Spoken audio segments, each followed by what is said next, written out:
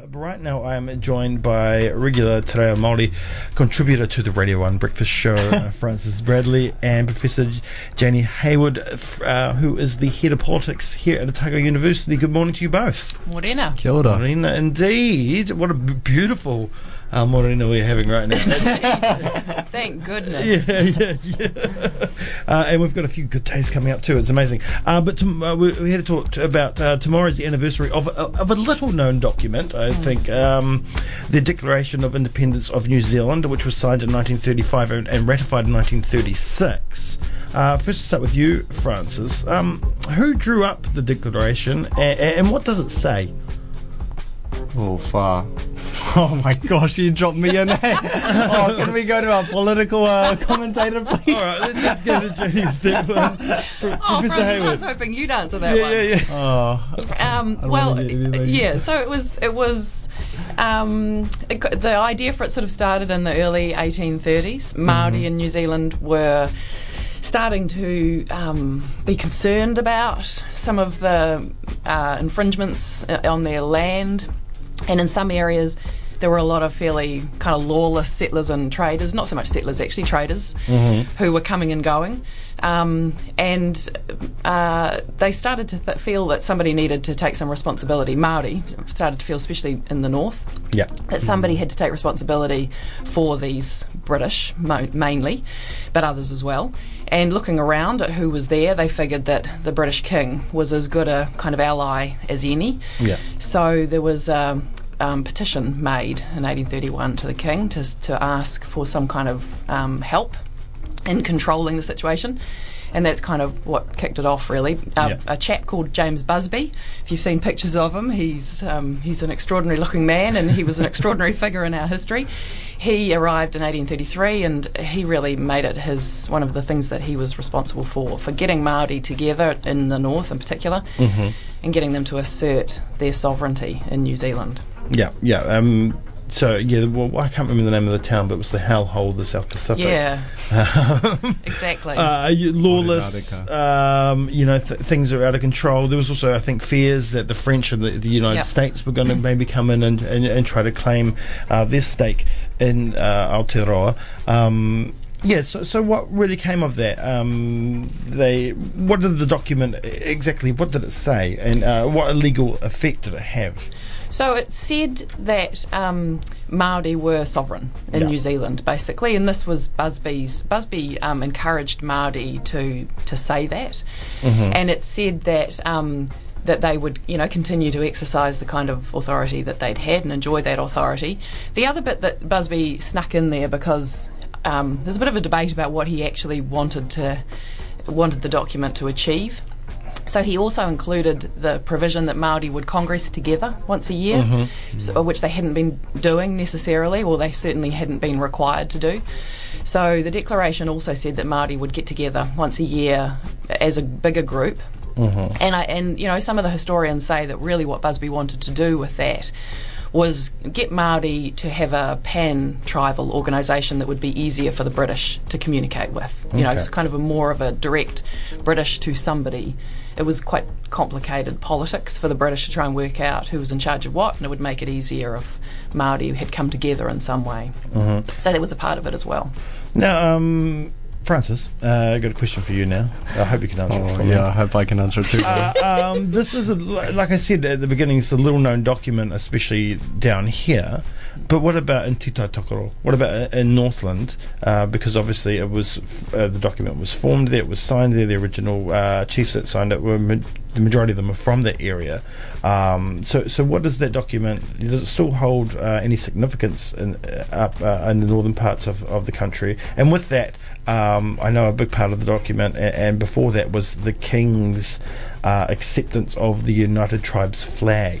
So, and I know that flies. We've talked about that in the past. You see it everywhere you go in Northland, but I've never seen it here at all. I got one hanging up in my room.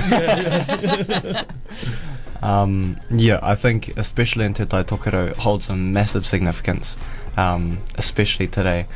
In terms of schools, I think it's really dependent on who teaches what and what actually gets taught, because some schools might not teach that much about he whakaputanga, while other schools might. I know my school taught about that. If you actually did Māori, and that's also that's just an option, so a lot of people would miss out on that. But a very strong significance, even to the extent where some people would go like hold on to he whakaputanga as opposed to the treaty, and feeling that is the founding document of our nation, and that because of course it guaranteeing, as you said, Māori is sovereign of Aotearoa, which is what Te Tiriti guarantees, but not the treaty. So yeah, a very strong affinity to that document even today, and that's why you'll see flags everywhere.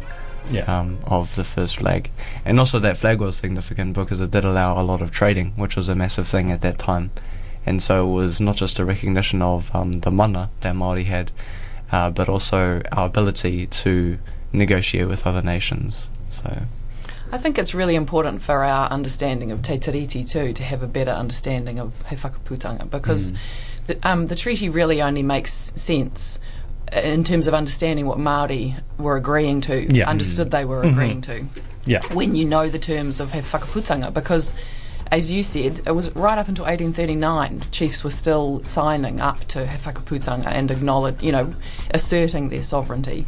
So within a really short space of time, between 1839 into 1840, when things started to change quite quickly, Māori is still actively asserting that sovereignty. They see that again being articulated in Te Tiriti, and can see that as a continuation of the sovereignty that they knew that Britain had recognised earlier. So of course that seemed like the circumstances for them would remain much the same, that they would continue to exercise that authority. And did a lot of tribes like Ngāpuhi, did they still think when they signed the Treaty of Waitangi that they weren't giving up their sovereignty? I mean, it totally seemed that way in the Māori version of the treaty, and they say that this document still holds up as well.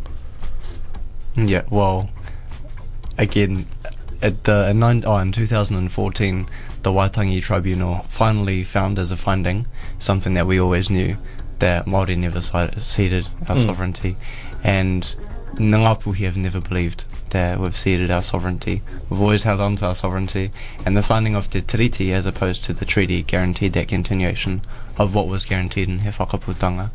And the United Nations actually acknowledges that the indigenous treaties should be taken for what's the word? Prominence, or should actually hold legal authority, rather than an English version which very few signed. The Māori version was signed over 500 times. So. And so what did the Treaty of Waitangi do to this document? Did it in the eyes of Pākehā and the Crown make it null and void? I don't think there's an easy way to answer that, because I think history, most of New Zealand doesn't remember he whakaputanga. So what the treaty really did in terms of how we see things now is overshadow that 1835 agreement. But I think when you look at it from the perspective of Māori rangatira who had lived through he whakaputanga and then through Te Tiriti, it was, as I said before, a continued assertion of their rights. And I think that's really significant. As Francis said, what the Waitangi Tribunal said, and it has the report, the first of that Northland report, really has some of the best and most beautiful oral evidence that we have about what actually happened in those years. And I think all New Zealanders ought to read it. It's a really extraordinary piece of our history, which makes sense, and as Francis said, it was a shock to a lot of New Zealand. The government shut the conversation down fairly quickly, but for those who had been familiar with the history of that period and had worked in that industry, nobody was surprised to hear the tribunal make that ruling, or that finding in the report. Okay, so I mean, with Ngāpuhi's claim, can they use this document as a document that is represented under law? It's not a legal document, and neither is the treaty, so no. But I don't think that diminishes its significance in any way, really. I mean, it still has enormous significance, and governments right through the years ought to have been accountable to it. Was there any difference in, like there is with the Treaty of Waitangi, the wording within the Māori text and the English text? In he whakaputanga? Yes, there is. Not in different ways, and ways that are less significant than Te Tiriti, but I guess the point is that because He Whakaputanga was an assertion of Māori sovereignty, it didn't really say very much about what the British, didn't say anything about British authority. Yeah. It was the British supporting an assertion of Māori sovereignty. Yeah. So the point about Te Tiriti is that those differences in Te Tiriti and the treaty are really constitutionally significant because they present two quite different visions of what New Zealand would be like. I mean, essentially, we were going to be wanted to make us sort of protectant of the Crown. Like, they were there to protect New Zealand. And that was what Māori had sought. They had sought the King's protection, not over themselves necessarily, but over the people who were beginning to impact on their capacity to exercise their own sovereignty. So, I mean, you could look at it in the same way as maybe what's going on between Aotearoa and the Cook Islands now, or Niue, that similar kind of deal, I guess. In terms of who, what that kind of protection is for, it's to enable your authority, not to diminish or limit it. Mm-hmm. So what is the plan for tomorrow? What is going to go on with the celebrations of this document? Well, I was just checking on Facebook, and I see there's already things happening at Te Tii Marae, some kōrero. I'm actually not sure. I hope there's going to be a lot of talk about the significance, because I guess with the closing of Te Paparahi o Te Raki, which is the report of Ngāpuhi, this thing where the finding of 2014 came out, this is just coming to the closing of the second reading, Mm-hmm. So I think there's going to be a lot of discussion, especially since what was it? Did you see what the Crown was saying about the setting of? I think they, after all of this talk, after all of this, this oral history that was given, they maintained that in 1840. I think in May or sometime later, that sovereignty had been ceded. Yeah. And I thought, man, how disingenuous, eh? I was like, how can you actually say that? So in terms of your question, I'm not sure exactly what's happening with the commemorations. Yeah. But I know there's going to be a lot of kōrero, especially up north, but I'm sure throughout Aotearoa. Okay, so you just said that the Crown said that the Māori ceded sovereignty. Where are they getting that information from? What are they using to say that happened? The English version of the treaty, okay. largely. So, it's two different understandings of what was agreed to at the time. Mm-hmm. And the Crown, after 1840 had the numbers eventually, but certainly the law on the side. And it resolved those two understandings of what would happen by using its legal force to, remove those rights that the treaty had guaranteed to Māori. Yeah. So, I mean, what are we going to do moving forward? How do you sort out this argument between the Māori text and the English text? Can you, or is the Crown always going to assert their power? Well, that's a big question, Francis. You want that one? Okay, up to you. I mean, because you're going from, obviously the English were the ones coming in, and the Māori were trying to create a good, fair deal for them, which they still had their sovereignty. So surely the Māori text, as them being the protectors and the sovereign people of the nation, should be the one that is that's the one they signed. So it should be the one that holds up. So can I just say in a roundabout way, one of the things that I'm really interested in with the new government that's just formed is that Kelvin Davis has been given a portfolio that's new, which is Minister for Crown Māori Relations, and that's separate from treaty negotiations. And I find that quite interesting in terms of kind of forecasting how this government might approach Crown Māori relations. So for quite a long time, the issue has been about treaty settlements, and the kind of narrative has been, we're nearly there, we've nearly settled all these grievances, we know things were, some awful things were done in the past, we'll fix those and we'll move on and we'll be done with the treaty, basically. But I think what this indicates is that this government sees that differently and sees that relationship isn't going to be finished with the end of treaty settlements, that there are ongoing issues for Māori and the Crown to negotiate and discuss and work through. I've no idea what I'm making all this up because I don't know what maybe they don't know what that is, but I find it interesting that they're at least signalling that there's something other than treaty settlements in that relationship, and that those things will need to be thought about. So I think, my answer to your question is those are conversations that we're just going to have to keep having. Yeah. It's not going to go away.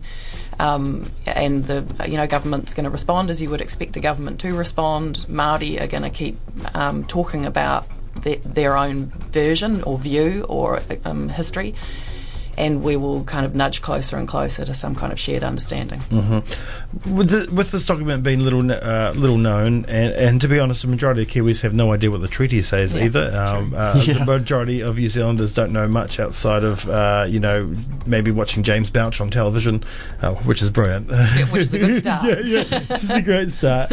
Or reading, Michael King.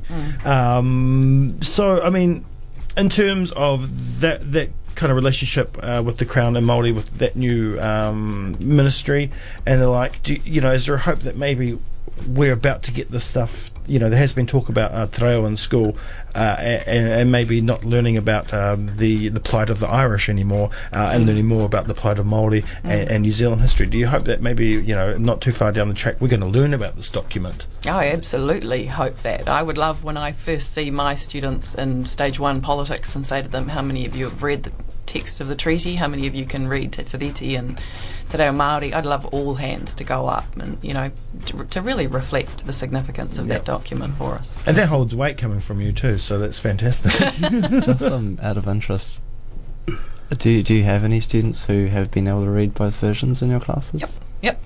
And more, which is great. Oh, awesome. Yep. I think a critical thing is education. Like, the thing is, it's impossible to actually discuss constitutional reform if people don't even know what the reform is going to be about. If people don't even know the founding documents, then where is the conversation starting, eh? Yeah. And so, like, Te Reo Māori is a crucial aspect of that, so they can actually understand what was written in the first place, but also an understanding of history. And that's why, say, for instance, when there was this petition about New Zealand land wars, it was really about recognising Māori history as the crux of, like, something that should be included in our history or something in our education system. So I think hopefully soon, when Te Reo Māori and Māori history and Māori culture is included as just a normal part of education, because we've already got, European history, all this. Yeah. If we can see both as a critical part of our identity as New Zealanders, then I think that's when change will happen. Yeah, the Māori Wars, the Land Wars, New Zealand Land Wars, a very significant part of the history, and a lot of things that came out of that, the Kingitanga movement, the seats in Parliament for Māoridom. People don't understand how that began and where it came from, or a lot of grievances that have come out of those as well. We have no knowledge, so I mean, it's hard for a lot of Pakeha to understand or even care about the grievances of Māori without the knowledge. Yeah. And that's why there is a lot of bigotry around, because they just don't know. I know. And what I'm encouraged by is that when I talk with students who do, particularly my treaty politics paper, people will shift their thinking when they're better informed, and I always take great heart from that. But I think it's interesting. I think we're making a lot of progress already. I think, your slip of the tongue about Māori wars. Yeah. Right, so, I mean, we, most of the time now, officially, they're acknowledged as the New Zealand land wars. Yeah. They were sovereignty wars. I prefer to think of them as the New Zealand sovereignty wars. But we're not there yet. People aren't going to use that language because that raises the question about sovereignty being unresolved, and that's a little bit confronting. So, but New Zealand land wars is a better, the Māori wars, what was that about? We were basically saying that it was Māori who were causing the problem, Yeah. It's a terrible way to name wars when you blame the people who were warred upon. Yeah. So we're shifting some of that thinking, and that I think the language around those issues is really important, and it reflects some of our progress. But I think there's a ways to go. Yeah. Well, obviously, I just slipped up. I know, but that's easy to do because it's pretty. That's what it was, things were named. Yeah, exactly. For so many years, we were in.